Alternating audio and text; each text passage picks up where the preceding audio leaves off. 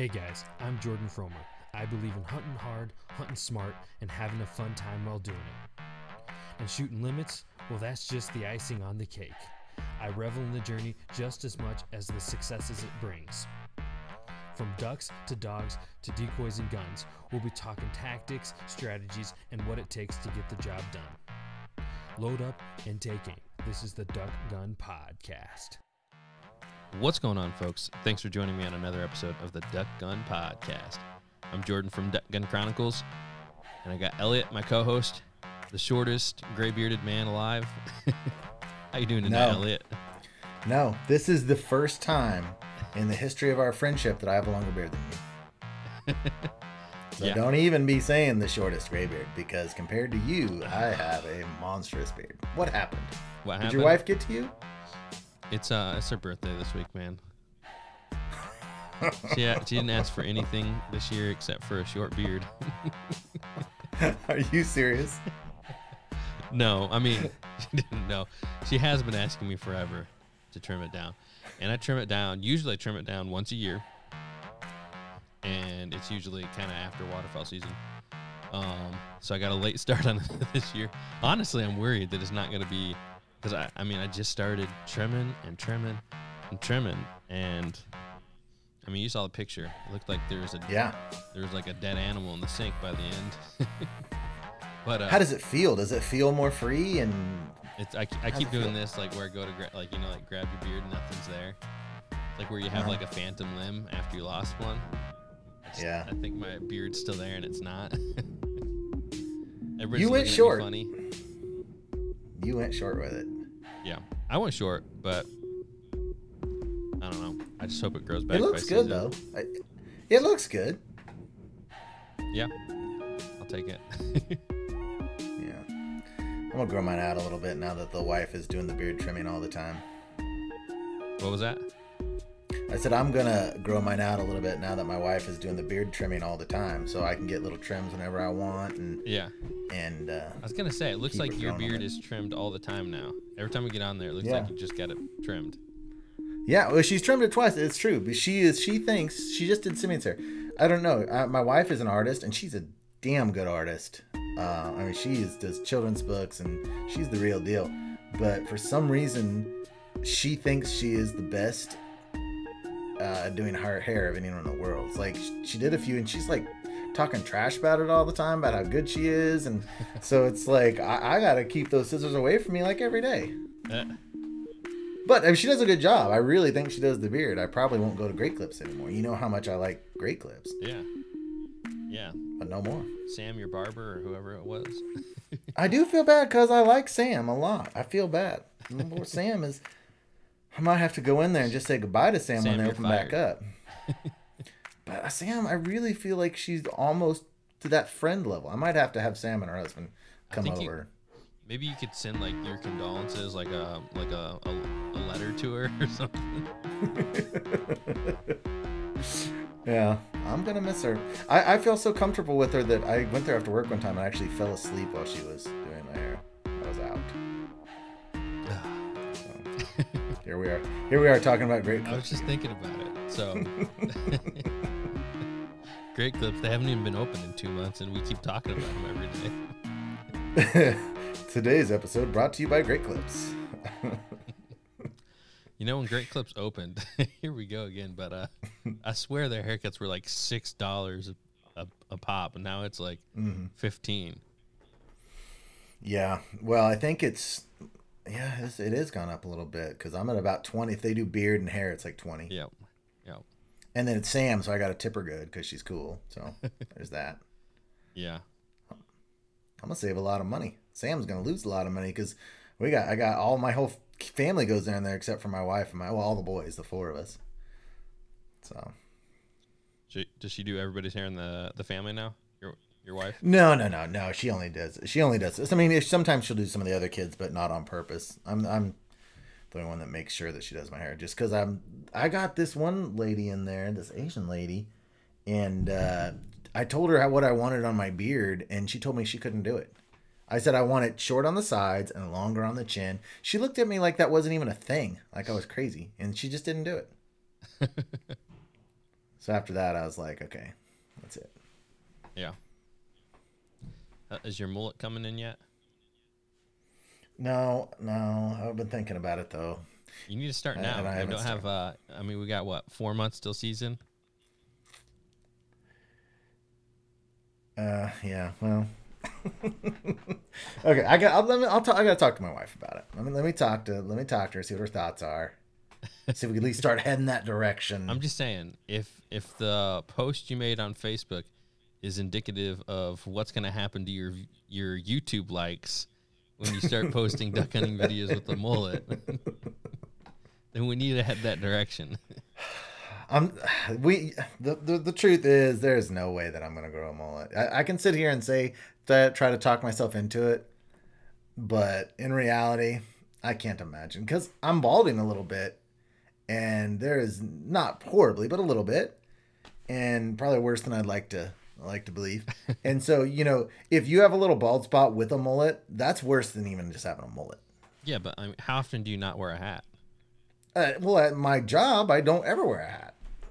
I think that people will understand though, because they'll see the little bald spot and they'll see the mullet and they'll be like, "Oh, midlife crisis, I get it." And they won't even say anything Big about gold it. chain. Maybe so. Maybe you might be right. I'll rethink it, and we'll have another great clips hair I'm just discussion saying, next like week. that bald spot's not getting any smaller. This is your one last rodeo, one last time to get that mullet. Yeah. Well, Roll down the window and let that hair fly. if you want to see old Graybeard's 1991 mullet is posted on Fellowship of the Duck Guns, you can go see that. It looks sweet. Do you know how old I was when you had that mullet? Were you born yet? I was 2. You were 2. I could have been your father. Yeah, how old were you Barely then? old enough. Under that picture, I would have been 17. Yeah. That's crazy. Yep. All right. Well, today's topic for the podcast. Did you make your list, Elliot? Did you do your homework? I've been thinking about this all week, honestly. Yep. Yeah, I didn't write down a list, but I've been thinking about it a lot. I'm so excited about this podcast. So we've decided we're going to talk about our top 5 hunts from the season. Well, it might not be. We're going to go as long as the time enables, but we got our list, kind of our thoughts, somewhere around there. You know how Elliot can get when he gets excited about duck hunting. So we might be on the number 1 hunt for an hour, and we'll have to cut it short. I got a lot to say. I'm telling you, I'm not gonna rush. Yeah. No, it's going to be fun. I'm excited about this one as well. But before we jump into the podcast, let's take a quick moment and give a thanks out to our partners. So first off, I'd like to give a big thanks out to HTR Innovations. Guys, if you haven't checked out HTR Innovations, all American-made products from the A-frame, the Quack Pack, the layout lounges, and the gun stand. Definitely go check them out. One of the cool products we got from this last year is the Quack Pack, and it's pretty similar to the layout lounge for those of you that know that. It folds up into a backpack. You put your decoys in there, and you hike out into the spot. And when you get there, it folds out, has a blanket that comes over you with stubble straps. So it's essentially a decoy backpack that folds out into a layout blind when you get to the spot. Perfect for public land hunting, perfect for run and gun style hunting. So definitely go check that out. Use code DuckGun10 at checkout for 10% off and free shipping on everything at htrinnovations.com. All right, guys. You know that one of our partners is Banded, Avery, and Greenhead Gear. They're all under the same umbrella, and they've got everything you need for your waterfowling game. And actually, before Jordan and I got on today, I was sitting here, I had a little bit of time, and I was daydreaming about these pair of pants that I wanted that I didn't get that Jordan got. Feeling a little bit, a little bit jealous. So I jumped on bandit.com I wanted to look at the pants and daydream about having them again. And actually, I found they've got right now lightweight technical hunting pants, regularly $129.99, and they've got them on sale for $45.99. Now, I put a link to these pants on Fellowship of the Duck Guns on Facebook, so head on over there and join the group, and I've got a link there. You can go check these out. $45.99. Now, there's not a ton left looking at it. But these are really cool. They've got a lot of sale items going on right now. I don't think that they have put out their new items for next year yet. So I think they're kind of clearing the house a little bit. So there's some nice sales going on. But go check those out. Those pants, or if there's anything else you want as well. Awesome. Yeah, guys, on the Fellowship of the Duck Gun too, like Elliot's saying, actually this last week it feels like it's been a happening place. It's popping in there. People are posting, we're posting, having awesome duck hunting conversations about gear or whatever. So definitely jump over there as well. Usually it feels a little early. Usually everybody starts getting excited again about July going into season, but it's nice seeing the community over there. Everybody talking duck hunting. Also, let's give a big thanks out to Gunner Kennels. Gunner Kennels 5-star crash test rated. They get the patent double rotomoted wall on their dog kennels, and it's perfect for getting man's best friend from one place to the other. You got peace of mind knowing your dog's going to be safe in there. Also, guys, it's another American-made product for them. We've said it from other weeks as well, but I mean, definitely one thing to look at is the testimonials of people who've had accidents, and it's just amazing what those kennels can go through, and the dogs come out the other side with just, bumps and bruises and nothing life-threatening at all. So definitely, with our best friend, our hunting companion, having them safe on our trips and travels as much as we go around for duck hunting, it's worth the while on that. So make sure to use code DuckGun10 at checkout for 10% off. Alrighty. I think let's go ahead and jump back into the podcast. But before we do that, guys, the topic, like we said, is our top 5 hunts from this season. And Elliot and I, we film all of our hunts through the season. If not all of them, 99% of them. And every single one that we're going to talk about is going to be on our YouTube channel as well. So you guys dealing with the duck depression, jump over there. Freelance Duck Hunting for Elliot and Duck Gun Chronicles for me. We got hunt videos from Kansas, Indiana, Michigan. So some great stuff that's going to get you through the rest of this off season. So definitely check it out. All right. You ready, Elliot? I do. And why don't we, every hunt that we talk about, what do you think about if we post that actual video on Fellowship of the Duck Gun so that, or maybe you and I can, why don't we do this? Why don't you and I put together a combined playlist? Yeah. And then we'll post that on Fellowship of the Duck Gun. So if you're watching this and you want to actually see the hunts we're talking about, we can just put one post of a playlist on there. Yeah. It's a good idea. Cool. Hey, do me a favor, Elliot. Move your mic a little closer to you. Your phone probably. Okay. Put your mic back where it was. So you want the mic closer like this? How's that? Well, no, your phone, because I'm hearing through the phone. You're hearing. Okay, so move my mic back away from me. Yeah, and no, you keep it where it was, but I'm just having trouble hearing you through the phone right now. Oh. Now Okay. You got it. All right, how's that? That's good. It was just cutting in and out. I think the mic was having trouble picking up. All right, back to recording. All right, I'm gonna give you the honors, Elliot. Go ahead and let's hear what your number one. Or do you want to start at 5 or 1? Let's start at 5.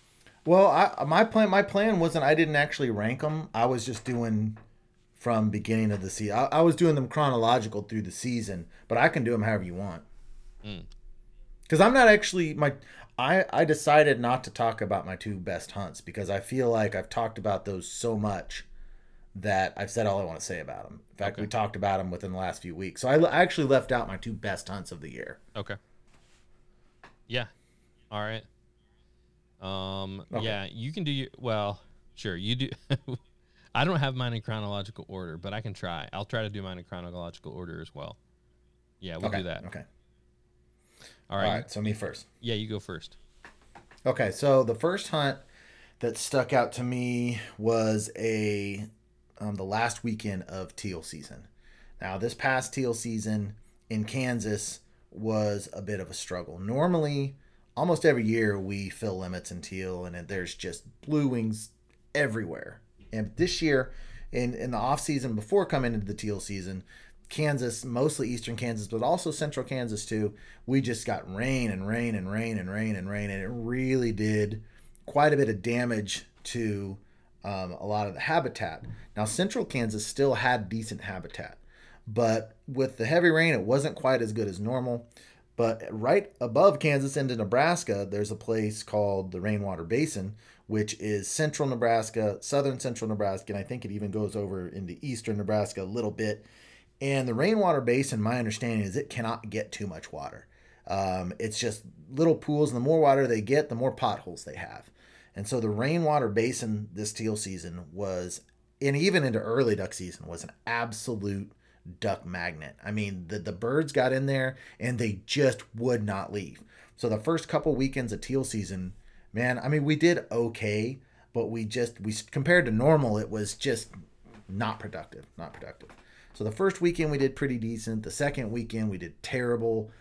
Third weekend we didn't know whether there was any teal. I mean, it was just dire straits. So I went down on Friday to central Kansas, and my dad, who I call Fumblements, and we scouted all day long, and man, we just flat out were not seeing birds. And at one point it was just like, we're not looking for a bunch of teal. We're just looking for a little pocket of teal. And I was like, I mean, if we shoot a teal or two, I'm going to be happy, because the teal season at this point was just really diving around. You know how when you get into a hunting area and you just don't feel like there's any ducks there, just that feeling kind of starts weighing on you. You're just like, man, there's just no birds here. There's just no birds here. And that's what we were looking at after an entire day of scouting. And it was funny because my whole theme throughout that early teal season that I talked about in my videos was, don't be a kill dependent hunter. I'm not going to be a kill dependent hunter. And on a day-to-day basis, I do pretty good about that. But if the bad hunt starts stacking up, I start struggling a little bit. And I sometimes lose my ability to enjoy a hunt if I'm on a bad streak of, few skunks in a row. It just kind of starts weighing on me.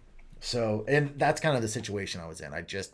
I wanted a good hunt. And, since I've been videoing, the pressure, it even gets more, because now I'm putting out videos and, people want to see birds getting shot, and the pressure starts laying on you a little bit. So after this day of scouting, it was just looking bad. And so it was my dad and Golden Boy and I, and we were at camp, and because when we go down to this place, we typically camp out there and stay a couple days. And I had a buddy come and join us at camp, and he's actually one of the managers at this complex. And he knows where the birds are and where they're not. And he's like, well, this morning, this one particular spot on this creek, he's like, I did see a few groups of teal going into that area. So that might not be a bad place for you guys to try. And so now all of a sudden I'm excited, because if my friend Matt says this is where the birds are, then that's where they are. And so we were really, really optimistic about the whole thing. So in the morning we got up, and now to give you guys a little more context, central Kansas, not many trees. It's just plains and prairie marshes. But this was a little bit of a creek that connects several marshes. And on this creek, you have flooded smartweed, some trees around some of the sections, but still pretty open. Just a kind of a small creek that you can paddle around on. And so we paddled up the creek, and we were looking for these smartweed beds that we were hoping to set up in. And Matt had told us kind of exactly where he saw the birds going. And we got in there, and man, there was no smartweed on this section at all. And I mean, I never ever would have picked to set up at this spot just based on what the terrain looked like, what the smartweed looked like, or didn't look like, because there was none there. But okay, Rick, all right. So I started to actually get a little bit pessimistic. And Aiden's like, look, he told us where to go. Let's set up where he said. And I'm like, okay, all right, let's set up there. And, sure enough, man, the sun starts coming up, and within 5 minutes, we had a group of about 5 just come from the left and just coast right into the decoys. We shot a couple out of those. And then 5 minutes later, we had another group come in. We shot 3 out of that. And so within about an hour, I'd say, it wasn't crazy action, but remember, I was hoping to shoot a bird or 2. And after about an hour or so, I had my limit, and Aiden was 1 away from his limit. And then my dad, who was doing most of the filming at that time, he picked up his gun, and I think when he picked up his gun, the movement pretty much stopped and settled down. And so the movement died. Aiden needed one more bird, and we saw the birds, some activity. You know, this little creek just winds and snakes all around. So we saw some activity on this other section. So we picked up, moved over there, and just so Aiden could try to get his last duck, and maybe my dad would shoot one or two. And this was the first day. You know, you get into September when it's just like you want it so bad to be fall, but it's hot and there's mosquitoes. And that first like fall day, you know, where it's like cool and you can wear a hoodie. This was that. It was that first cool fall day. And we had hoodies on the whole time. So we moved to this other section, and we got out the little cook stoves and made some soup and stuff. And I remember talking about this on the video. It's like the emotion that I had as I was sitting there eating my soup, waiting for Aiden to shoot his last bird on the first cool fall day. It's like I turned around, I turned the camera, I told the guys, like, this emotion I'm having right now is the emotion that makes us all want to waterfowl hunt. It's like that total satisfaction and contentment. And it compounded on the fact that we were camping out. So we had nothing to do that day except sit there, shoot this last bird, then go back to camp, clean the birds, cook the birds, sit around, have a beer or two. You know, it's just like, and that emotion just overwhelmed me of happiness. And I was like, this is it right here. This is why we do what we do. This is what we're seeking when we waterfowl hunt. And man, it was phenomenal. That one moment. In fact, the name of the video is Chasing That Feeling, because it's just like that one moment I just realized, like, this is it. This is that feeling that we all waterfowl hunt for. And it just I'll never forget that moment.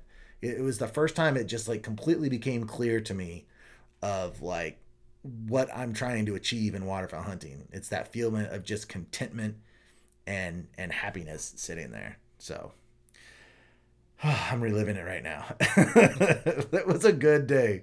It was a really and Aiden did shoot his last bird, and then we went home. The next day was sucked, but that was okay. But it was just a wonderful, wonderful day. Yeah. No, that's yeah. If you had to rank that one, I know you didn't want to say of the ones you're going to talk about. Can you put that in order? That could, it's not mallard, so it's hard to compare. But you know, as far as on my all of my hunts for the whole season, I would probably rank that hunt number 3 in enjoyment after the two I'm not even going to talk about. You know, I had the mallard weekend where it was just unbelievably all world mallard hunting, where I had 2 days in a row. Outside of those two hunts, I'd say that this hunt would be number 1 as far as just total satisfaction. Yeah. Awesome. All right. Here's my first one is it was called Michigan Duck Hunting Opener Public Land. And this was the first big duck hunt of the season. And so to kind of put it into I guess the right perspective. I mean, I was going somewhere that I'd never hunted during duck season like this. I was going just kind of winging it, you know. And I mean, you always have like huge expectations, or you want to anyway, of what the duck hunting is going to be like. But it was just me and Swamp Man. We were borrowing the duck boat from Hunter and his dad with the mud motor on it to go out to this huge marsh and go duck hunting. So just all that, even with like any of that, it was just going to be like something completely new for me, kind of going in that way anyways. But yeah, we headed up to Michigan and got in the marsh, and we got out there super early, and we did have a little bit of direction from one of the guys out there. He told me about the marsh, he showed me the marsh, and then from there I was able to kind of see where the birds were, and like we just get out there. It's like 10:30 at night, and like We've talked about this before, like the Michigan bogs, like where you just can't tell, like they're just like all around in this marsh, and we didn't know how to get where we wanted to. And so like, as we're driving through there at night, trying to like, I'm like, oh, I saw a lot of birds like out this way, and we try to go there, and every time we tried to go, we just got like stopped by a bog, and we'd spin the boat around and go, and we get stopped by another bog, and we just couldn't find our way over there. So eventually we had to cut and go a different way. And again, we just kept finding birds though. Unfortunately we're busting birds up trying to get to our spot. But it was just amazing the number of birds there in that marsh. And so eventually, finally, we got to a spot we were willing to hunt. But we had no idea really what we were getting into and all that. So just kind of as the hunt went along, though, we did an all-day sit on this hunt. In the morning, we were in the wrong spot. We saw the birds coming around. They didn't want to land where we were at. We were having trouble getting them to finish in our decoys, and we did have some early on, but most of them would just flare off of us. And I don't know if most likely it was cover. We just weren't in the right spot, and we weren't where the birds wanted to be. So a combination of that. So it was like all day we're kind of fighting these issues. Somewhere we had to do all this work to get into. We barely slept the night before, and then we hunt, the first half of the day, we had like 4 birds. And so honestly, we were a little down at that point. And we literally were talking about like just like packing it up and quitting, which is like a terrible, but I mean, we're just, when you're super tired like that. But anyways, we decided to get it out, and we went around scouting, and we found this another spot that wasn't too far away from where we're sitting that we saw birds working in all morning. And sure enough, we get over there. There's just smartweed all over the place. There's duck feathers everywhere, and we're like, this is gonna be perfect. So we get set up in that, and sure enough, as the evening came in, and the birds started coming back to the marsh, they were just. We would see them flying, and we would just call, and the birds would respond, just like perfect. You always want days where you're able to utilize your calling to get birds in there, but we're calling them, and they just turn right into us. And for that evening hunt, it was just like dynamite. These birds were just coming in there and cupping all the way in, and I remember literally it was going down to the final minutes. And I was at 5 birds, and Zach was at 4 birds. We had multiple mallards. Actually, everything else we shot for that evening at that point was mallards. We had mallards cupping in, which is, like on October 4th, and you're shooting mallards. It's just like, come on, they can't get better than that. So we shot 1 gadwall, 1 widgeon. We shot 1 widgeon, and we shot the rest mallards, and we got up to our. I had 5 birds, and Zach had 4. We're splitting a lot, and kind of trading back and forth who was claiming the bird when you both think you shot it. So we had a lot of that going on, but right at the last minute, it was like 2 or 3 minutes, and we're both trying to finish off our limit, and I just had a teal come pass, and took a passing shot at the teal and finished off my limit literally with just like a couple minutes to spare. And so we shot, between the 2 of us, we shot 10 birds, and it was just like. It just felt like we conquered something. We overcame all the odds against us, kind of going into a place we weren't familiar with at all. We gutted it out. We did the all-day set, and it was just rewarding, kind of figuring it out and making it work. And honestly, when I think about next season, trying that again, which it's probably never going to live up to the hype. Next year there'll be like no birds to that place or something like that, or who knows, whatever it could be. But it's just like, I don't know. It just felt like it felt fulfilling to hunt it that way and kind of find success through it and push through and really kind of fight for it. And there's like a big difference because I get to hunt with Tim and Hunter, and he has a lot of really, really awesome private land ponds, and those hunts can be like. They can be fire. It can be awesome. We can have birds just pouring in there right at the morning, flock after flock after flock, and we're shooting all greenheads, all mallards. And those hunts are fun, for sure. It's really fun to have a hunt where shoot them up and have a nice bag at the end of it. Everybody's shooting their limit, or most everybody. But it's just a completely different feeling when you're doing all the work, and it's more kind of unknown. It's more like, I don't know. You probably know what I'm talking about, Elliot. Kind of the feeling there, Yeah. the sentiment there Yep. of a wild hunt versus a farm pond hunt. It's just totally Yeah. different. So It is. It's completely different. and for me, the most success I've found has always been on those farm hunts. But to find success on something that was more of that public land grind out style was a lot of fun.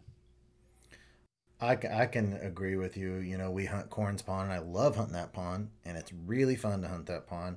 But when you get clear back into a public marsh, and you find the birds on your own, and you shoot a limit out there, and it's maybe even been a little bit physically demanding, and that feeling of having success there is a much more satisfying feeling to me than on that private pond where you drive the truck right up to the bank, you get out, put stuff up. And I like those hunts. Sometimes I prefer those hunts because I'm tired. Yeah. But, you know, it's just something special about doing it on public land.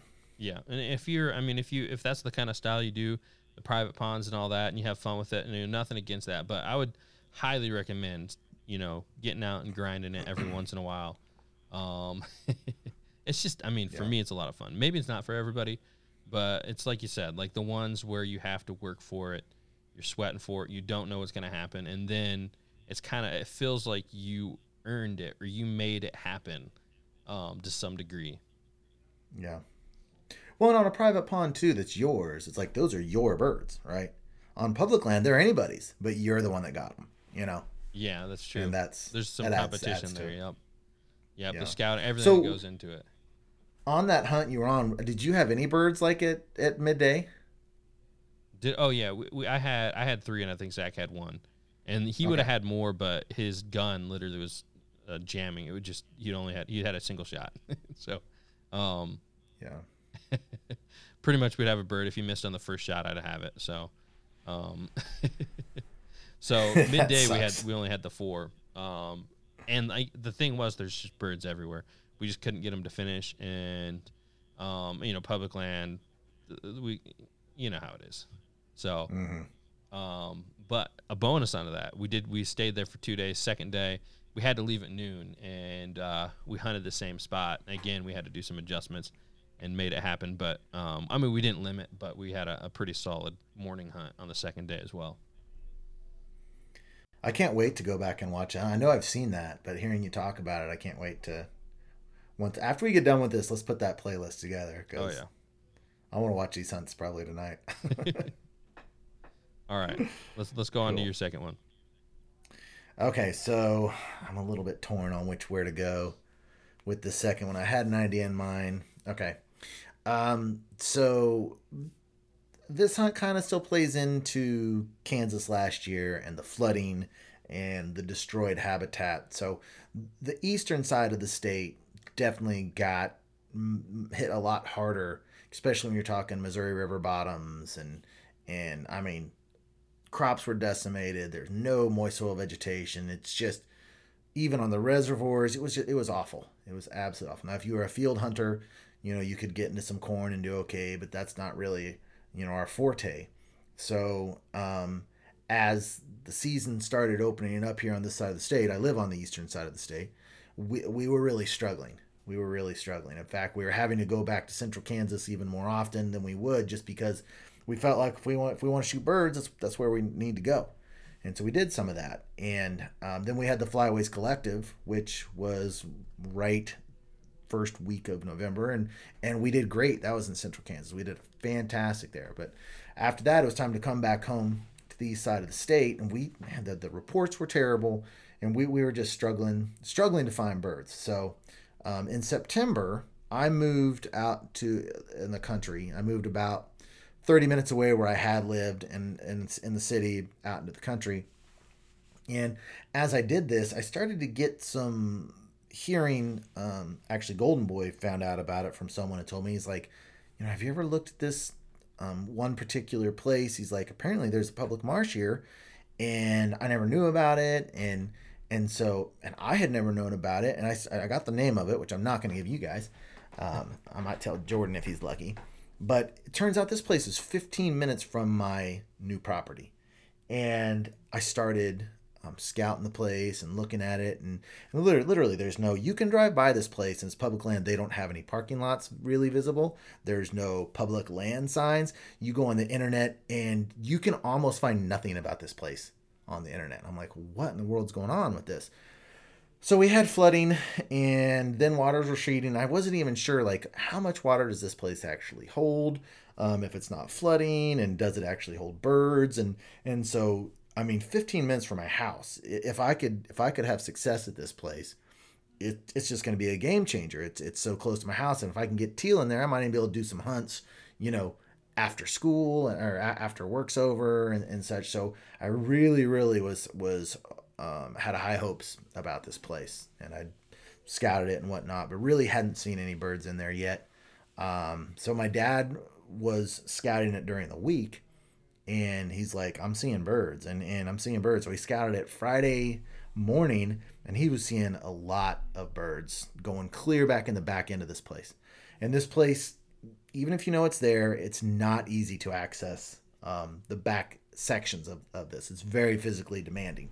And so there is one creek that, fairly shallow creek, that if you drag your kayaks down the banks, put it on the creek, and this creek is sometimes is too low, you can't even do it. But if the creek is high enough, you can do about a mile and 2/4, or like a mile and a fourth kayak ride, and get clear back in there, and then get out of your kayak, portage it up this really steep bank, and then get into some of these pools back there. So that was our idea we were going to try to do. Now, my dad's 76, so that's, you know, another challenge for us. And for him to even be able to do hunts like this, the guy's just an absolute stud. I can promise you I won't be doing this type of hunt when I'm 76. And I'm just going to, like, when I'm 76, I'm probably going to be even more amazed about my father than I am now.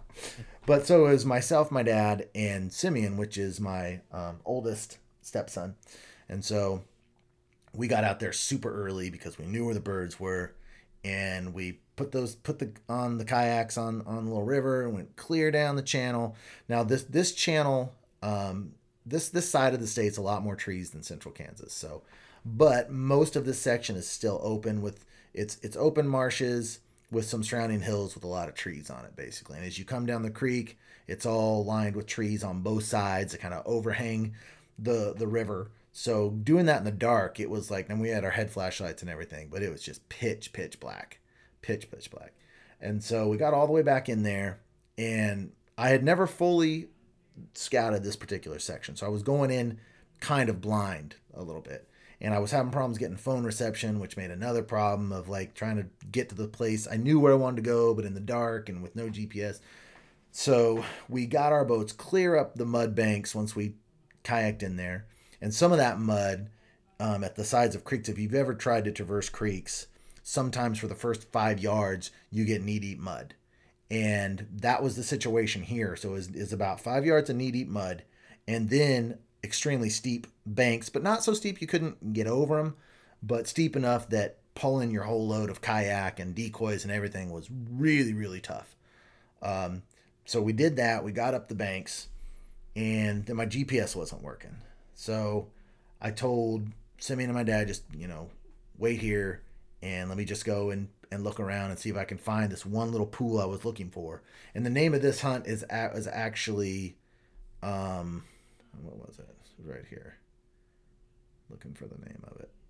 Mallard hunt, shooting mallards over a tiny water hole. So I ended up in the dark finding this little hole, and went back, got my dad and got Simeon, brought him over to it. We got it all set up. And even this little hole was, you know, there really wasn't any vegetation in it. But it was just kind of a little pond back in there. There were several marshy areas in a pond.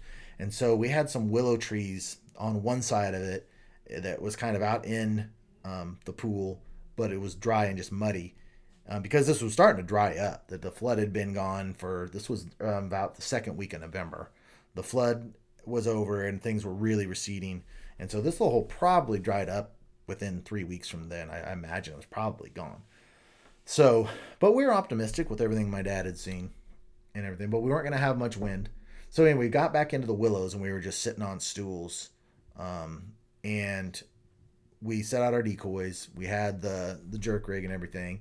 And actually, compared to the birds that my dad saw flying, there was only not even a half as many flying this day as the morning before. But it ended up being a really fantastic hunt. As we were sitting back in the trees, we would just all of a sudden, every 30 minutes or so, we'd get mallards, and they'd be circling around, and they would circle a lot. We never landed a whole flock, but we would get a pair, a single, 3 or 4 more. And this was Simeon's first hunt of the year, so I was giving him first shot on anything. And he shot his limit. He shot fantastic. And they were all mallards, but that he shot. No, hold on. I think he shot a shoveler that day, because we did actually have it was mallards and shovelers. We would have, but they acted totally different. So we'd see the mallards and they'd be circling kind of over top of us. When we saw the shovelers, they would always either come from left to right or right to left, and they would just swoop through the decoys and buzz through, which kind of added a nice little mix to it. So by the end of the day, I think we ended up with 13 or 14 birds. I think like 8 mallards and the rest shovelers. But we just hadn't had any success on this side of the state. And I had never had success at this actual place that I'm so excited about. So just that whole thing of, okay, we finally did well on this side of the state, and this place 15 minutes from my house that I didn't even know existed. I know now that some days you can have success here. It just ended up being a really, really successful, enjoyable day. It was physically demanding, like we talked about before, but you get back in there and you feel like, we didn't hear anyone else, we didn't see anyone else. It's like we had the whole place to ourselves. Is how it felt. So it was just it was the first decent mallard hunt. In fact, it was the third best mallard hunt out of the whole season. And so, anytime you get those on a bright sunny day, you get those greenheads circling around and you're calling them and they're dropping down in, and, your boy's shooting. It was his first mallard limit of his life. So it was just, all in all, it was just a phenomenal day. Awesome. Yeah. I remember that one, but like you said, I definitely need to watch that one for a refresher. But, hearing you talk at the beginning of your explaining the hunts, it just reminds me, like, there's so many places you talk about that I want to go hunt. Like, even when I've gone out there with you to Kansas, you're like, oh, and we're going by, and you're like, in this place, and that's where, like, wherever it is, it's like the closest you can get to, like, hunting timber in Kansas. And I'm like, man, I'd love to hunt that, or like, Yeah. You got all these spots everywhere and different kind of Kansas terrain. So yeah, on my hunt stats, I have created over 40 different hunt locations. Now, some of them are different spots at the same complex, like pool A, pool B, or whatever. But I've got over 40 different hunt locations created on my stat site. So we've got a lot of options. We really do. I need to get down to Kansas more often. Yes, you do. Yes, you do. I was just thinking about that. It's like the whole month of December last year where I was just in like a terrible lull. I should have just, like, instead of just getting skunked over and over, I should have just packed up after work on a Friday and gone to Kansas. You guys, well, and our wives get along so well, and we got an extra bedroom. Yeah. So, pack up the family and the old chiefy. Bring it on. You guys don't get skunked in Kansas, so it's perfect. I added up. I haven't done this. I have not done this percentage for a long time, but 3 years ago I added it up, and my skunk rate was 12% of all hunts are skunks. So, about 1 out of every 10. So that's 2 or 3 a year, which I don't think that's bad.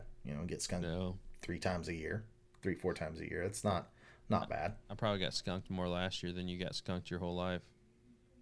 I don't know that the season 2 of FDH, I got skunked 45% of my hunts. Yeah. I have never experienced anything like that in my life. It was just brutal. Oh my gosh, that was awful. Yeah, 45%. that would be bad.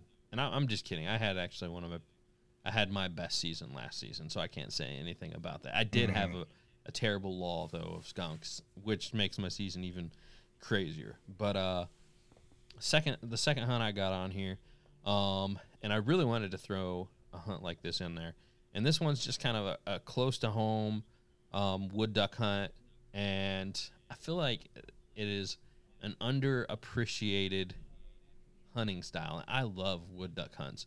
And I know Elliot, like you're not the biggest fan. Like any day of the week, you're like, no, I'll take mallards over wood ducks. And I think that's kind of like the majority of duck hunters would say that. But it really is a staple, I believe, of East Coast hunting, especially like southern East Coast. Even through the Midwest, there's some great wood duck holes. And this one in particular, I love hunting it. I mean, and part of it is just like early season, I've had so much success on it, and if you know how to hunt it right, I mean, you're getting birds that work right into your decoys if you're in the right place with the right setup. I mean, you still have to have the right concealment. It obviously isn't a mallard hunt, but for me, it's just a lot of fun, and not only that, but I have like years of good memories at this place as well. But this year it was me and Zach, Swamp Man, going out there for the old wood duck hunt, and the first time you hunt into the season, it's always stellar, and so we just had birds working all over the place, and I mean it was super quick, and I had my limit of wood ducks, and they just come in, and honestly, Swamp Man, I'm not throwing him under the bus at all, but he was having a little bit of struggle on his shooting. And he honestly, he's actually a very good shot. But on that day, he was struggling on his shooting. And I'd have a wood duck come in and pop, I'd shoot it. And then, maybe he'd shoot at one and he'd miss. And then, I'd clean it up. And then, but anyways, what I'm trying to get at is I had my 3 and I was done with my wood ducks. And he had 1. So we're kind of waiting around. And, I'm getting better at it every year, but still being a relatively new waterfowl hunter and not having a lot of chances where I need to have really, really good identification of the birds. A prime example is we shoot our 4 mallards and we just pack up and leave because we're not expecting to see anything else. So I'm very rarely am I at the point where I'm like at my 4 birds and I need to be picking out, like, be 100% without a doubt, like, this is not another mallard or something like that. You get the idea. So I had my 3 wood ducks, and we had birds working in, and I'd try to identify them, and I never could tell in time whether it was a bird that I could shoot. And Zach still had his, he was still working through he still had his wood duck limit open. So we had a group come in, and it'd be like, flock come in and Poppy'd shoot it and it'd fall down. It was a mallard. I'm like, well, I could have shot at those, but I couldn't tell in time. They come swinging by and they didn't finish all the way down on the set. So I was running into that problem. And then so he got a mallard, his wood duck. We had a group. We were working them, and we kept kind of having this back and forth conversation while we're calling. I'm like, are those wood ducks? They don't look like wood ducks. And he's like, yeah, they're wood ducks. And then he's like, no, are they wood ducks? And we couldn't tell, until they worked right over the set. And they weren't. It was a group of gadwall. And so he shot his. And, they came right, like 15 yards right over in front of us. And, the times I've seen gadwalls, I can count on, like, one hand. The times I've actually had gadwall working to my set. Because we just don't have them in Indiana. So the times I've seen them are in Kansas. Up to that point. So unfortunately, I couldn't pull the trigger on that, just not knowing what it was. And sure enough, seeing that bird just flopping in the water with the huge red patch on its wing, and so that was pretty cool seeing like the gadwall out there and all that. And so we ended that day. He had 3 birds and I had 3 birds. And it was just a really fun hunt. And something also I want to say that like really goes into how I feel about a hunt is, and I think most dog owners can kind of relate to this, but how well your dog does. And he had some great retrieves, as well as on the Michigan hunt. He had some great finds of birds that sailed. But on this one too, we're hunting in this really thick stuff, and it really is a bog. And I didn't know that that's what it was until I started hunting in Michigan, and they have tons of bogs everywhere.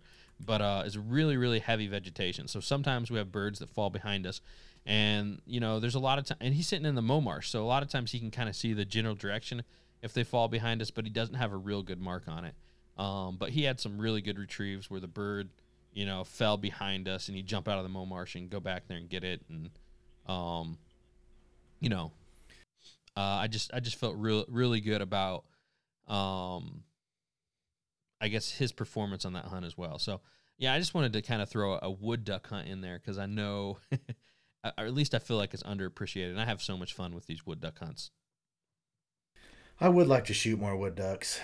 Actually, we live a mile from a creek, and we were told by some neighbors that live right down by it that in the past this guy did used to shoot some wood ducks down there. So if I would love to do like a quick afternoon wood duck type of thing. I would like to get into it more. Well, you need to do it first thing in the morning. It's gonna, Yeah, yeah, it's gonna be they're it's just a gonna lot be more a good one active. for you. Oh yeah, it's always. I mean, just like any other duck, they fly up first thing in the morning, and you ambush them. So, and that just throw the name out of that hunt. That hunt was wood duck limit with mallard and gaddy. Surprise hybrid farm duck. Oh yeah, I forgot. At the end of that, we found that farm duck that I named Theodore. So Oh yeah, yeah. That was weird. That you guys got to see that video just to see the weird farm duck. yeah, yeah. No, I saw him 3 times. Every time I went out there until it froze, he was out there. So he obviously couldn't. He was a farm duck, hybrid farm duck that couldn't fly. So based on our time, you think we're gonna do 3 each, or how many you think we're gonna be able to do? Let's do 4. Let's do 4. Okay, that sounds good. All right. So I'm going to go back to the youth hunt. So I've got 3 boys, 2 stepsons and a biological son. Simeon is the oldest, and then Nevin is the middle, and then Elijah is the third. And during this 2019 hunting season, Simeon was a junior, Nevin was a sophomore, and Elijah was a freshman. Now, the guys will go out hunting with me. They do not have the fire for it like I do, but at the same time, I'm not sure I had that fire when I was in high school. You know? So some kids do. I was more into basketball in the fall and whatever. So I don't know. They just don't go out as much as maybe I wish that they would, or maybe I need to push them to that a little bit more. But this hunt was a youth hunt, and the title of it is Most Difficult Hunt of My Entire Life, duck hunt number 9. And this actually takes place the same hunting spot that the previous one I talked about with Simeon and my dad was. But this area of that marsh is what I thought was a lot easier to access. You can just park at this spot and just start walking in. Now, I'm going back in time a little bit I said I was going to do them chronological, but I messed up. So this one actually was mid-October. So the floods were still in full effect. Well, actually, the floods were waning.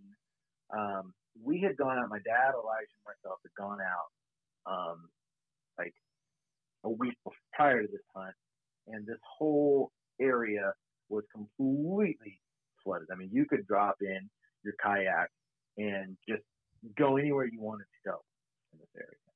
And so we had scouted it, and we had seen a few ducks, but only a few, and that was like on a Saturday.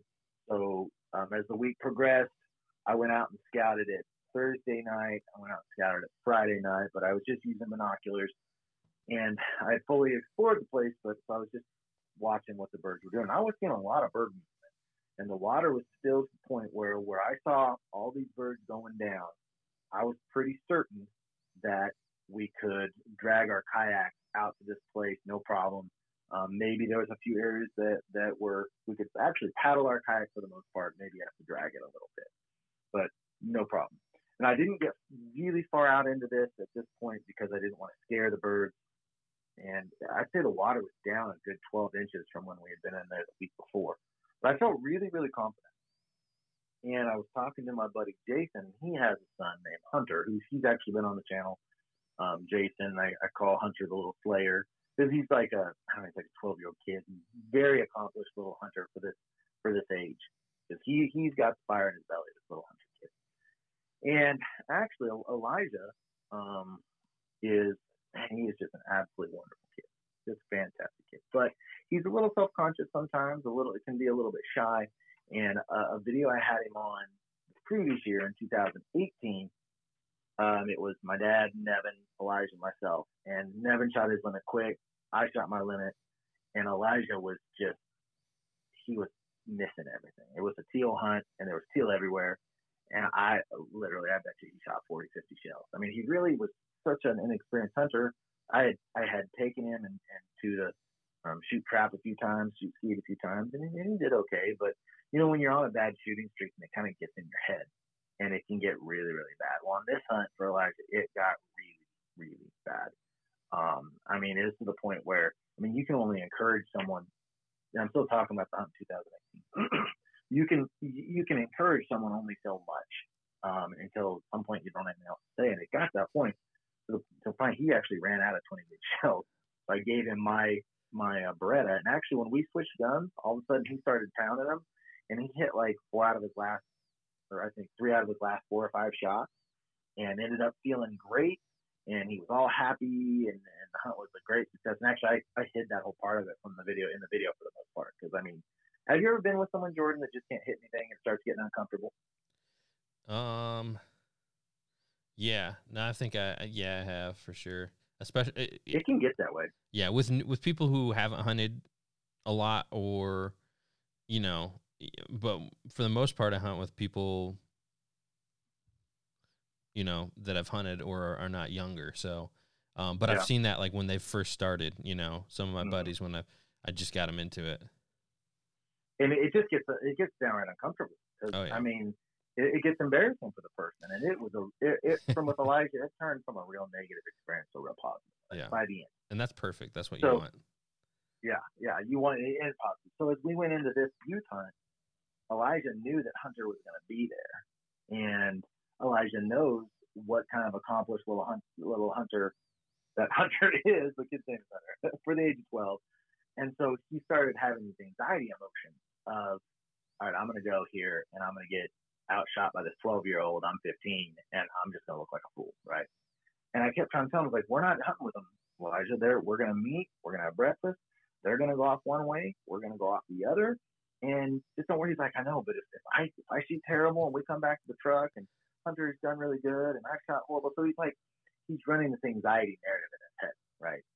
And I don't know what to say. I can't get him out of this. I'm like, it doesn't matter, but to him, this is a big deal. He's got this little kid who he views, who he knows has shot a lot more birds than he has, and he's just deathly afraid of going out there. And because, imagine in that hunt in 2018, here I am, I've got this YouTube channel, I've got, 25,000 subscribers, I've got the video camera going, and he literally runs out of shells. He shoots so much. I mean, he was missing water swats, and it was awful.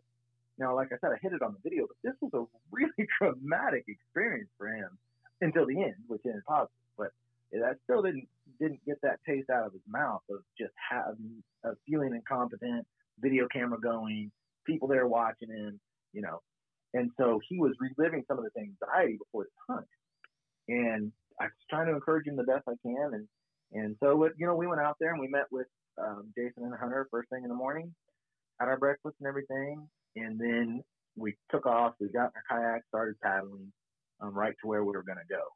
A lot quicker than I expected. The water became about ankle deep. And so we got out, we were pulling the kayak, and everything was fine until we hit up against just straight mud. And I knew on the opposite side of this straight mud was where I had seen all the birds the last 2 nights. And I'd seen a lot of them. And so I'm like, okay, my choice is either to go backwards and set up in a place that I didn't want to set up in, or just go ahead and try to get through this mud.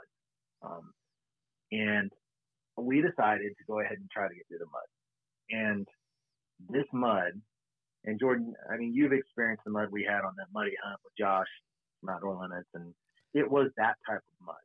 It was like every step you go into not knee deep, but calf deep, and you're pulling your foot out, your feet coming out of your waders, and you're pulling. We had a lot of decoys, and we had 2 kayaks, a lot of gear. And when you try to pull a kayak through mud like that, it's like it's in cement. It's just beyond difficult, especially when your feet are coming out of your waders every time.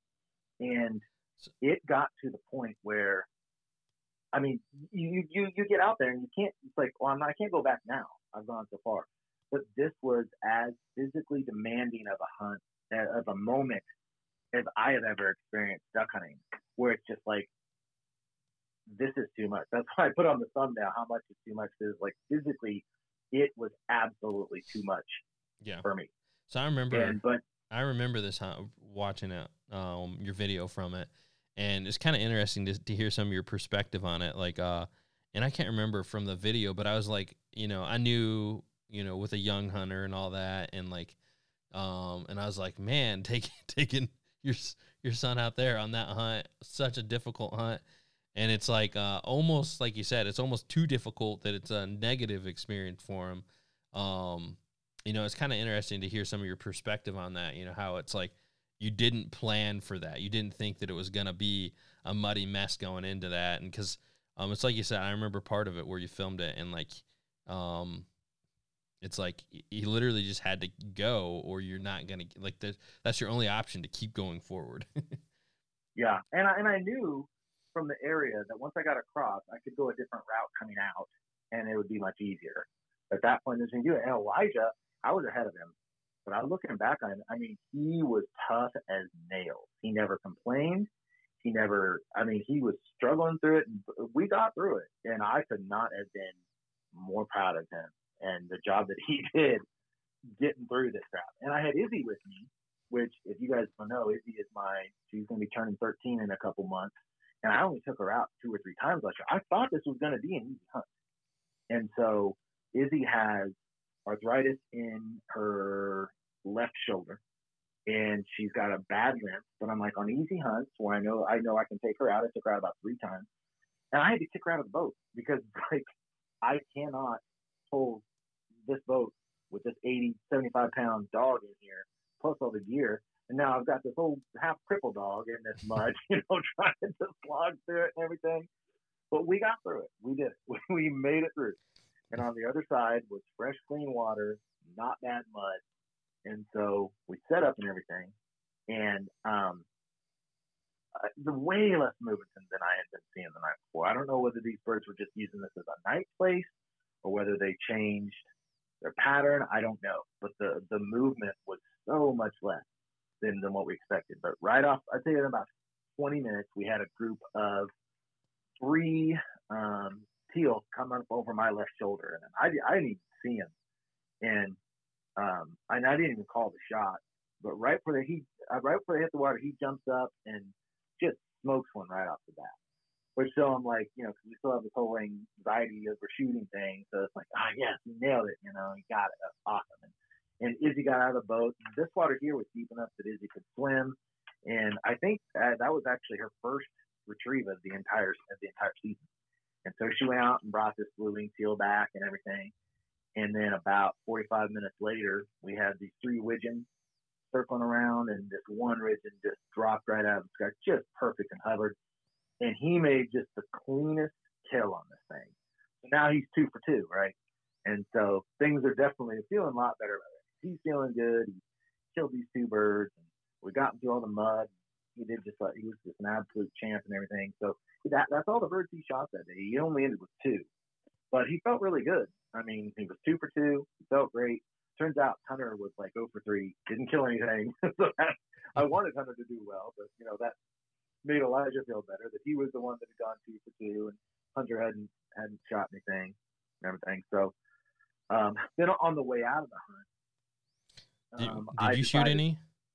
No, this was youth hunt, so I didn't. Oh, okay. Yeah. And Izzy made a nice retrieve on the widgeon. In fact, I'm pretty sure these were Izzy's only 2 retrieves of the whole season on these birds. And so after that, I decided I still needed to do a little more scouting of this area because, I obsessively stare at locations on Google Earth, and I'd seen some depressions I wanted to look at and everything. And so I kind of left Elijah and I went and found these depressions, and I got myself into a situation where I ran out of water, and I decided, okay, well, I can either go back or I can kind of try to cut through, because I don't think the water runs all the way out. Well, the water did run all the way out, and I'm in like 5-6 feet, just, I don't know what kind of weeds they were, but just thick weeds. And I was pulling my kayak with a sled, all this gear. And again, I physically, like, I fall down. I actually got that on camera. Like, I fall down. I again got myself in over my head physically on the way out. But I still look back on the hunt really, really fondly, because I just was so proud of Elijah and how, it was a great lesson for him of battling through mental anxiety, which we all have to do, whether it's in a hunt or in a job place. He had all this anxiety going into it. He went into it. He battled all these very, very difficult physical conditions. He got through those like a man. Then he shot like a stud, and just the whole experience was, by the time it was over, it was really, really memorable. One of my favorite videos of mine of the year. It didn't get near as many views as I thought it deserved to get. I thought, as far as the duck hunting video, it was just interesting. You don't see birds getting killed on the video, but it was just, to me, it was an interesting video into some of the harsher times on public land, I thought. Yeah. No, definitely an excellent choice there for your for your list. All right. So next one I got is actually a Kansas hunt, but unfortunately, Elliot, you weren't involved. Okay, hold on for a second. I'm having some technical problems here. I'm gonna mark this down because I've had twice now GarageBand tell me stop recording. Okay. And tell me it's something like system overload or something. So I don't think we got that. I'm not sure how much of that I got on now. I've gotten everything up till I talked there on that last time, because I saw it, I restarted it, and now it's saying it again. So I don't know. Are you like out of memory? I'm out of memory on my computer, am I? Let me empty my trash and stuff. It was a different notification than that. It wasn't the normal you're running out of memory notification. Let me check and see the storage real quick. No, I'm not out of memory. It's just something on GarageBand. I can start a new file. I don't know what to do. Yeah, go ahead and start a new file. So, okay. It looks like, let me unplug this. Well, let me unplug this real quick and just see what it got on me real fast there. Okay, I can't tell without. I can't hear it on. I'd like to shoot more with that. Actually, we live a mile from a creek, and we were told by some neighbors to live right down by it, but got confused with that. Yeah, I didn't get any of me talking about that. Okay, we could just switch over. We'll just have a little segment where it's your audio from the phone, and then it'll switch back. Okay, so let me. Why don't I save this and then open up a new one, I guess? I don't know. It's never done that. That's before. Fine. Okay. Let me know when you do it, and I'll start mine. I'm going to. Alrighty. So the next one I got is a Kansas hunt, Elliot. But unfortunately, it's not one that you're on with me. So no. It's the first one of the Flyway Collective. And that's probably no surprise to you because we had a really stellar hunt. You put us on a really good spot. So kind of like the whole thing for the Flyway Collective, it's like a journey. Because we went all the way out to Central Kansas. I think that's the furthest I've gone as far as a drive to duck hunt at this point. So I can't remember how many hours it took, but it took a good while, and my dad came with me, so we drove out there. We stopped partway through and got a motel, and then we got up the next day because we were planning to get there early enough to help scout that evening. And you and Fumbles had already been scouting, and you kept sending us pictures on the drive, your buddies with like their boats just piled full of only green mallards, like just greenhead mallards just stacked across the front. And we're just all our mouths are watering, and we're just all amped up.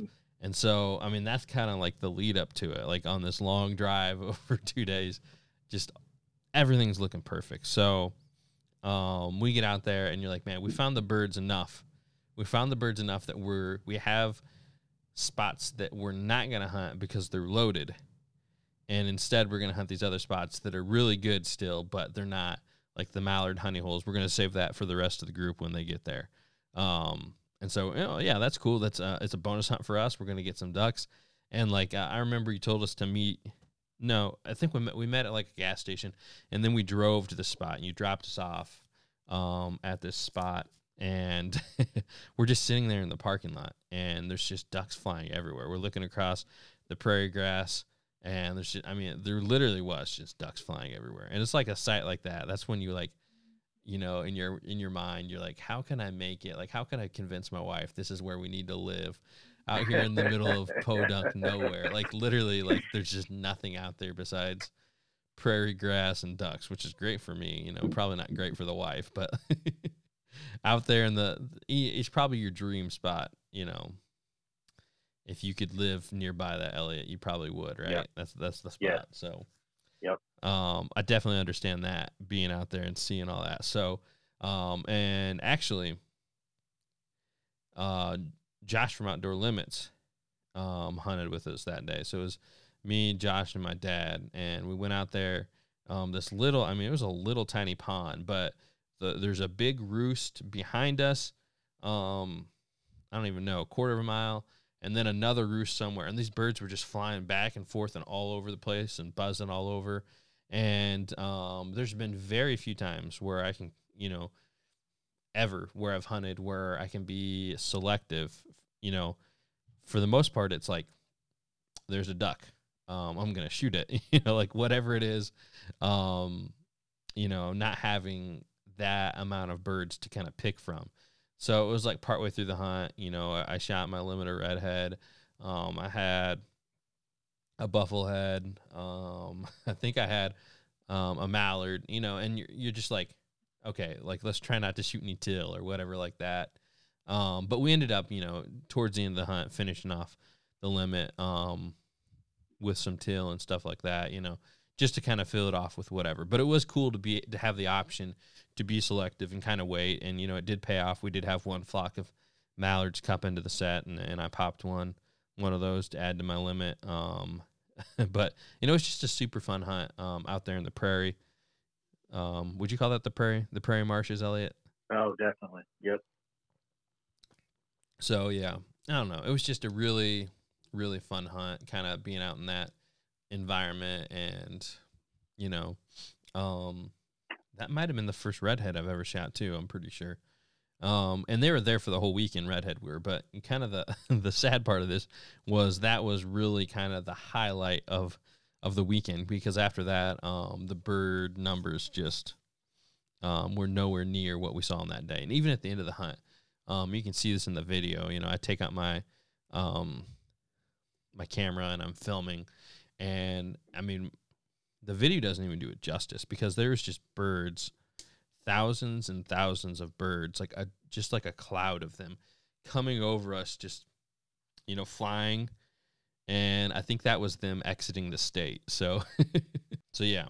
Anyways, Kansas hunt, super, super fun to get the diversity, seeing divers in the prairie and all that kind of stuff. And, driving all that way to have success on the first day. So definitely stands out to me. And not only that, but I think for sure that's probably, he's told me, my dad, that's a bucket list hunt for him to kind of get out there, seeing part of the country like that out there hunting. And, I don't know how many opportunities he's going to get to do stuff like that. So that's definitely pretty cool as well. Kind of added bonus to having an awesome hunt. Yeah, that was a great day. And man, I played so many scenarios in my head on that scout. Like, where is everyone going to hunt tomorrow? Where are we going to hunt today? And I actually almost put you guys into a different spot. And then I just thought about that big roost that was back behind you guys. I'm like, no, we've got to be closer to that. I know I saw ducks over here, but we got to be closer to that. So I'm really glad at the last second we switched. I regret a little bit that we didn't hunt with you guys, because I think it would have been, you guys had a better hunt. I mean, we shot our limit, it was all green week. It was a very special hunt, our hunt. Yeah. But just hunting with you and Josh and your dad and all of those birds in there would have been really fun. Yeah. No, I think we definitely would have still been really close to shooting limits all around. Yeah. There was a lot. Oh, you know, the one thing I forgot to say on there is, we had a pintail work into the set, and I stood up and took a shot at it, and I already had my my redhead limit, and Josh, he stood up at the same time, and he's like, I took one shot at it, I whiffed. In my defense, or in his defense, it's not totally his fault. I did whiff. I had a good shot at it, and this bird was, I would say, 25 yards. And I take the first shot, I miss. I've gone and watched this back on shot cam a few times, and you can tell on shot cam for sure that it's a pintail. and you know, this is the closest I've ever seen a pintail in the flesh. Like, you know, yeah. And everybody, you know, that everybody that follows the YouTube and the podcast knows, like, that is like at this point, it's like my nemesis. It's like the thing I have to defeat to be like, I don't even know. You know, it's I don't know. At this point, it's just eluding me like crazy. But Josh says, it's a redhead. It's a redhead. And he was trying to protect me from shooting over my limit of redheads. And the sun was shining right at us and right on the bird and made the bird look different. You know, it was hard to tell that it was a pintail because of the way the sun was shining on it. And he was just trying to protect me. So I don't fully blame him, but, you know, it's fun to jab at him on that one as well. So, yeah, just unfortunate. Yeah, who knows? Maybe I would have whiffed the next two shots. Doubt it. There was two of them. Yeah. So your day will come. I haven't shot a drake in like 3 years. I'm on a cold stretch, not like your lifetime stretch. It's because you're hanging out with me. Yeah, I know you're bringing bad luck. All right, so we have one more, right? Yep. Okay. So this video takes place, I think it was in January. It's called Late Season Mallard Hunt with the Golden Boy. And again, we're on the east side of Kansas, and again, we're struggling to find birds. And we're just kind of grasping for straws as to where we might be able to go to get on some birds, because I'm getting some reports from people that there's some pockets of birds here and there, but you know, it's just nothing seems like a very good option. So we decided we're going to go down into southeast Kansas, a little bit farther. We don't normally go to this area, but I decided I've been wanting to scout down here a little bit more. There's this one pool I've really been wanting to get on and go to, so we're just going to go do it and see what happens. So we get out there. We're first one at the ramp, and we're going to have to get in the kayak and paddle a half a mile, and then portage over a dike, and then paddle about another half a mile. So we get that done, and we have a little bit of frustration on the way because I'm using those new. I've got the trolling motor attachments from Yak Gear that we're using, and I find out you really can't use those in shallow water with vegetation because the wind's blowing, and I keep trying to get going, and then my prop gets twisted around in vegetation, and it got so bad that I just took them back to the car and put them away. And those things are really good in certain situations, but not in vegetation. And so the whole big start to the hunt was a little bit stressful and everything, but we've got the HTR A-frame with us, and no one else was there, so we got plenty of time. And so we got out and got the exact spot that we wanted, and we've got no idea. We have no idea how many birds are out here or what's going on. So we get set up and everything, and there's just not hardly any movement at all. We see a few ducks here, a few ducks there, and it's just kind of dead. So eventually we start seeing a few more move around, but they're all kind of landing out in the distance, and we ended up hunting from sun up until I think about 3 o'clock. And we did end up with 5 ducks. Finally, we had every now and then, every couple of hours, we'd have a duck or two come in, and we would end up shooting them. But I chose this hunt because there was something about this day and it's really hard to describe. It was a beautiful day. The weather was about perfect. I consider perfect to be lows about 32, highs about 45, with about a 10-mile-an-hour wind and sun. That's me. I just love days like that. They're just perfect. And it was my dad and Aiden and Aiden and I didn't get to hunt much last year, or the year before. We had hunted together almost every single hunt. And there was just something about this hunt that was just magically, fantastically fun. And I got a hole in my wader at some point, and I ended up, it got so cold on my foot, sitting right in front of this massive tree. And I don't know, my dad, he's like, well, why don't you just, go sit in that tree? And this tree was like, God crafted this tree to comfortably sit in and still be able to shoot. So I got my wader off, sat in this tree. You could have, you had backrest and everything. And I actually shot a duck out of the tree. This group came in. I'm sitting resting in this big old tree, shot a duck. And later, I was in the tree like 3-4 hours. I started getting a little uncomfortable. Just every time you sit in the same body position, you get a little uncomfortable. You know what? I've never shot a duck out of a tree. Why don't you put on my waders and I'll get in the tree? So we came back, we swapped waders. He sat in the tree for a while, and we had another group come in, and he shot a duck out of the tree. And my wife had packed us lunches and everything with our little names on it. She loves to do stuff like that, our little names on it and everything. And just the three of us, I mean, that's like right now the core of freelance duck hunting is, well, it's starting to be less Aiden.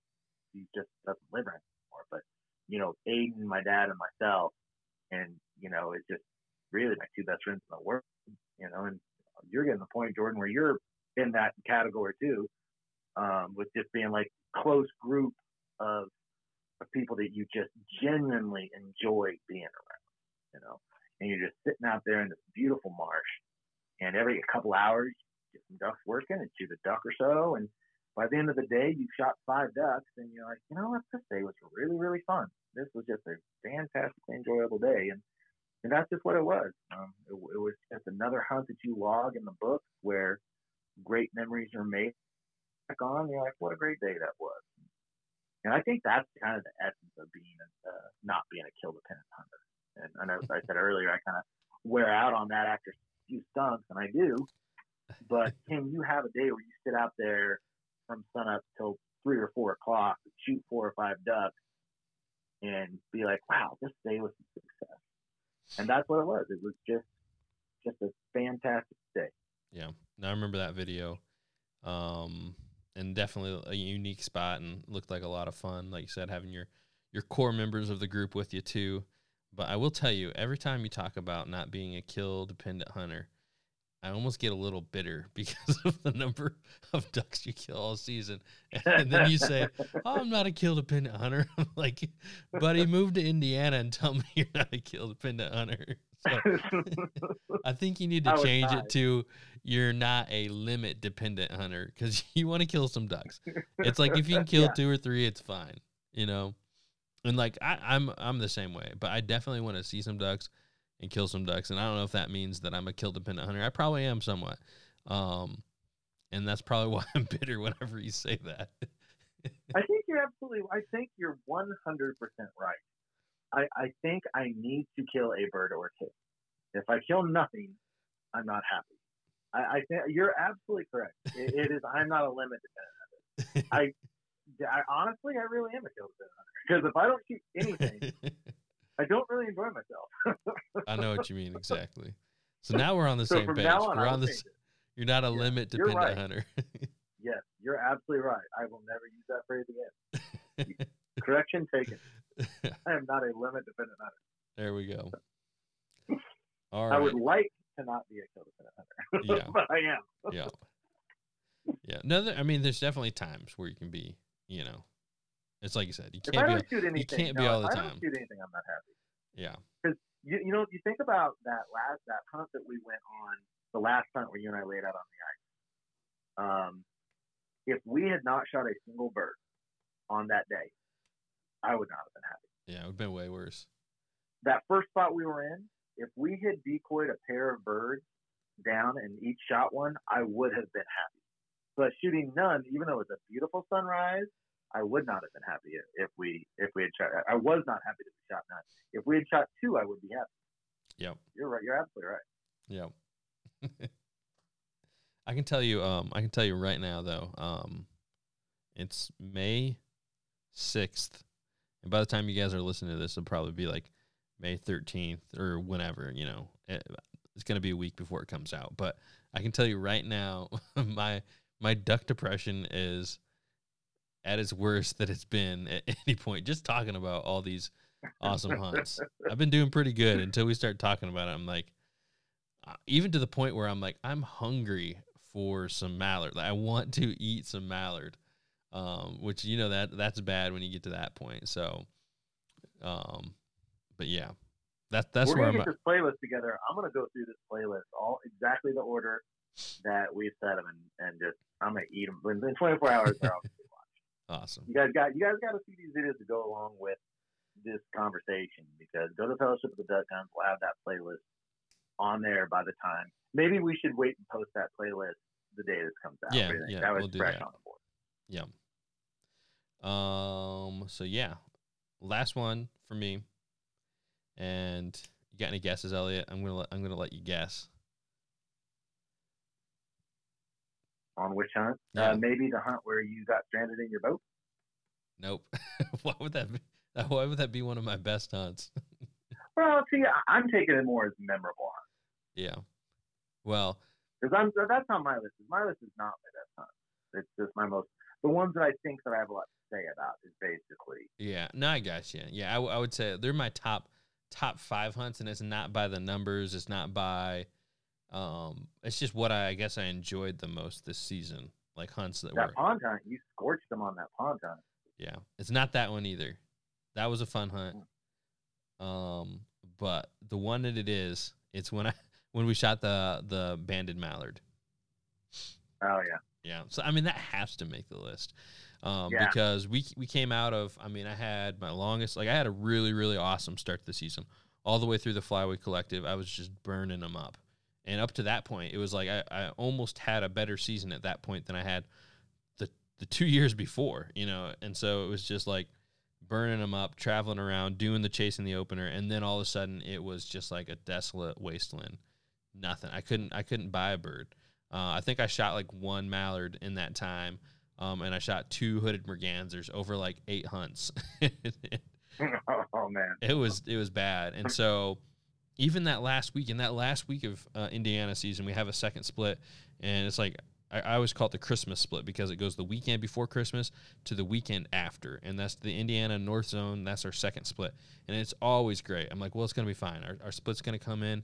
It's gonna get cold like it always does, and this is the second year in a row where it's just been super warm all the way through Christmas, and nothing. Like me and my dad were going out. I mean, you have time off work, and so you're gonna hunt. I mean, it's just like, what else are you gonna do? And I just got the duck bow and all that, and it didn't matter. Nothing. It didn't matter at all. So my buddy Kevin, and I had a lot of hunts with Kevin this year. He calls and lets me know, the Michigan boys, they had a bunch of birds scouted, and we're going to have a good hunt. So, and honestly, anytime he said this year that we're going to have a good hunt, we have. And he's told me it's not always that way, but it's like I have some really high faith in him at this point, just from this year. And this is the first year I've hunted with him. And every single time I've gone with him, I mean, we've had really solid numbers. So he tells me this, and I'm on the end of my longest, if not my longest ever streak of bad hunts, one of the worst. And we go out there, I go up there to Michigan, and sure enough, I mean, there's just mallards everywhere. First light, and I mean, we did have a little bit trouble. I would say the only thing I would say negative about the hunt is we did have trouble working them in close, and it was just our concealment. We were using natural cover, and somebody else had hunted on it prior at some point and stomped a bunch of the vegetation down. So then it's trying to get, in a good spot where you're covered and all that. So we would finish mallards that they'd end up finishing all the way down but further out, or the ones that wouldn't finish, they'd pass overhead, not completely finishing, taking passing shots, 25, 30 yards. So that, I would say that's the only negative part of that about that hunt. But besides that, coming into it from the rest of the season just being, or not the rest of the season, but the weeks prior to that being a real struggle. I don't know. It was just kind of a breath of fresh air, and we just smashed them. We had a 3-man limit of mallards. We had, I don't even know, 3 or 4 geese, and they all finished on the left side of us, which was the opposite side of me. So I never even shot at the geese, but we were able to get some geese as well. And then on one of them, and I'll never forget it, or I hope I never forget this. I feel like I won't, but just kind of the sight of seeing that, and Chief comes up the bank, and I can just see the 1 foot dangling, and there's something shiny on it. And at first I'm like, did I just see what I thought I saw? Because like at this point I had never seen like a band on a mallard, and it's almost like something that's elusive, something that you just see on Instagram posts and other people's videos, and when you see it yourself, you're just almost in like, is this real life? And sure enough, I reach down, grab it out of Chief's mouth and pick it up, and I remember just holding the mallard and being like, it's banded, and everybody's like, hey, and it was one of those birds that we all 3 shot at too. And so kind of the story doesn't end with that. And, we've talked about this before, kind of like how you decide who gets the band. But, Kevin being his spot and everything, being super gracious to allow like the draw for it. And he doesn't have a mallard band on his lanyard at all. So the other Kevin, he's got a wood duck band and a mallard band. So we ended up doing the draw. He puts the shells in his pocket, and I pull out the one that's that gives me the band. So I was super, super pumped at that point. So yeah, definitely that has to go on my list for any day you shoot a band's a good day. Yeah, and that was the second to last day of duck season. Well, except for I went to Kansas for your January split as well. So a great way to go out of the season. But real quick, Elliot, before we sign off on this, we put a list of 5. Let's just say what our 5th is. We'll put it in the playlist as well. You guys are just going to have to hop over and watch it. We're not going to go into great detail, but I'll go first. My 5th one that I had on here, we had another hunt with me and Swamp Man, late season, trying something new, and it was just a straight snow shower, late season goose, and we had a good hunt. So I'll leave it at that. You'll have to watch it to kind of get the full story. What do you got, Elliot? Well, I'll tell you, this hunt I was going to talk about is a Patreon-only hunt. So only 25 people have actually seen this hunt. I don't know if you've seen it or not. So my last hunt of the year, it was called Late Season Honkers over in Icehole, where Jason and the little Slayer and I found this little tiny hole on this marsh with a bunch of geese on it. And I guess I will go ahead and add that to the playlist. So if you go over Fellowship of the Duck Guns and check this out, there's only going to be you and a few other people that have seen this. There's a sweet little one. Awesome. All right. Well, this was a fun podcast. So I'm glad we decided to do this one and talk about our hunting here, and all excited. So yeah, it was fun for sure. All righty. You got any last words? Nope, not at all. I'm just ready to watch this playlist. All right, everybody. Thanks again for tuning in for another episode. Stay tuned. We got some great podcasts coming up. Some notable names that I'm sure you guys are going to be excited to hear from. But I'm Jordan, Duck Gun Chronicles, Elliot from Freelance Duck Hunting, and we'll see you guys on the next one.